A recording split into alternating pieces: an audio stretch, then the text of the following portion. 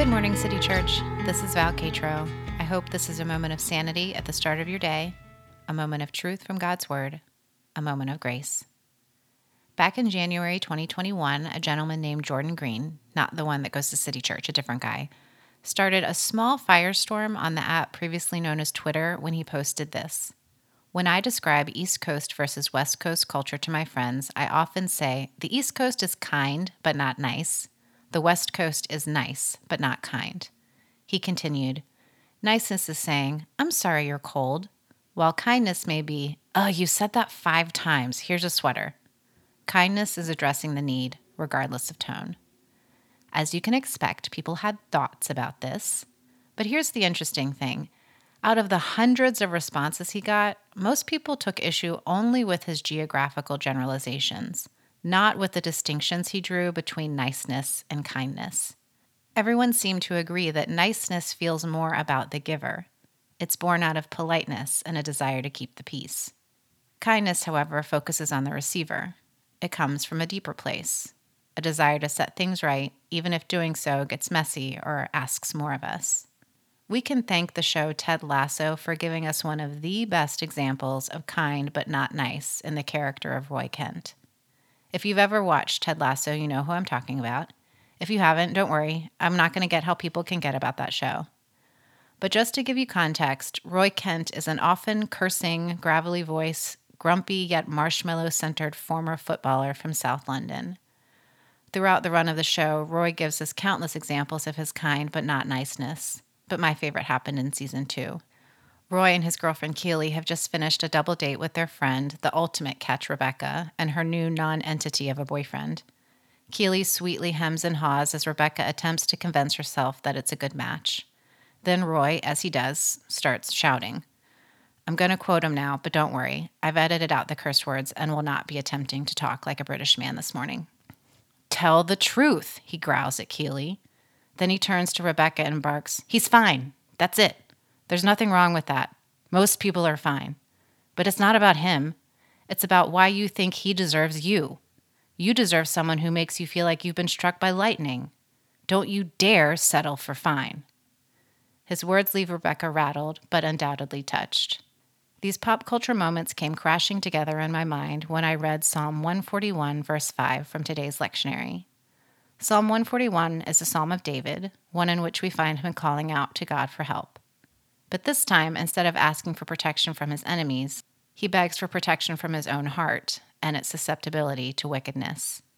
Halfway through this desperate petition for God to save him from himself, David says, let a righteous man strike me. This is a kindness. Let him rebuke me. That is oil on my head. My head will not refuse it, for my prayer will still be against the deeds of evildoers. I think we can all agree that when someone rebukes us, it doesn't feel nice. The word itself, rebuke, sounds as sharp as the experience. It's a call out, a correction. Who likes that?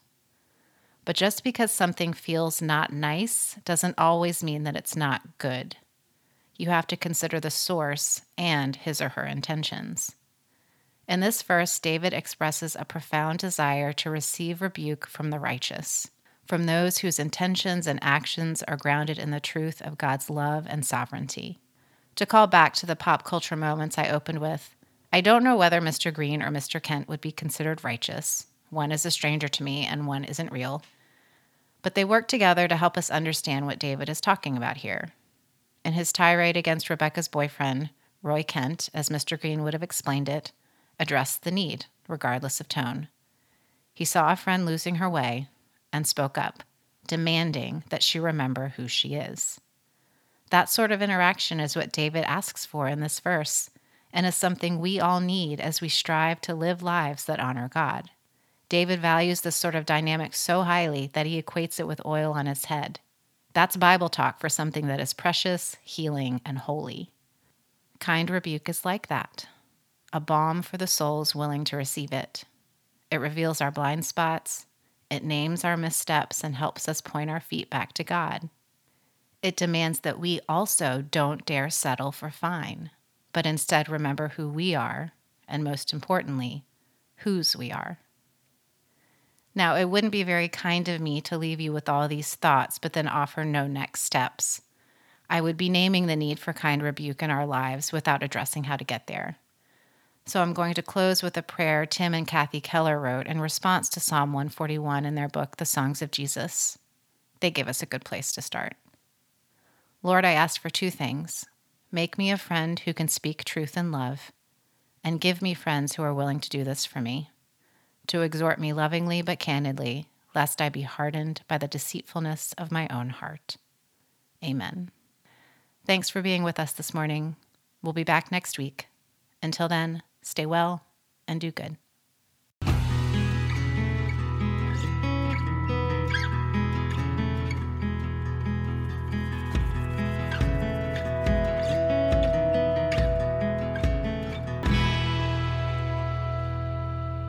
Good Morning City Church is a weekday podcast produced by the staff and members of City Church of Richmond, located in Richmond, Virginia.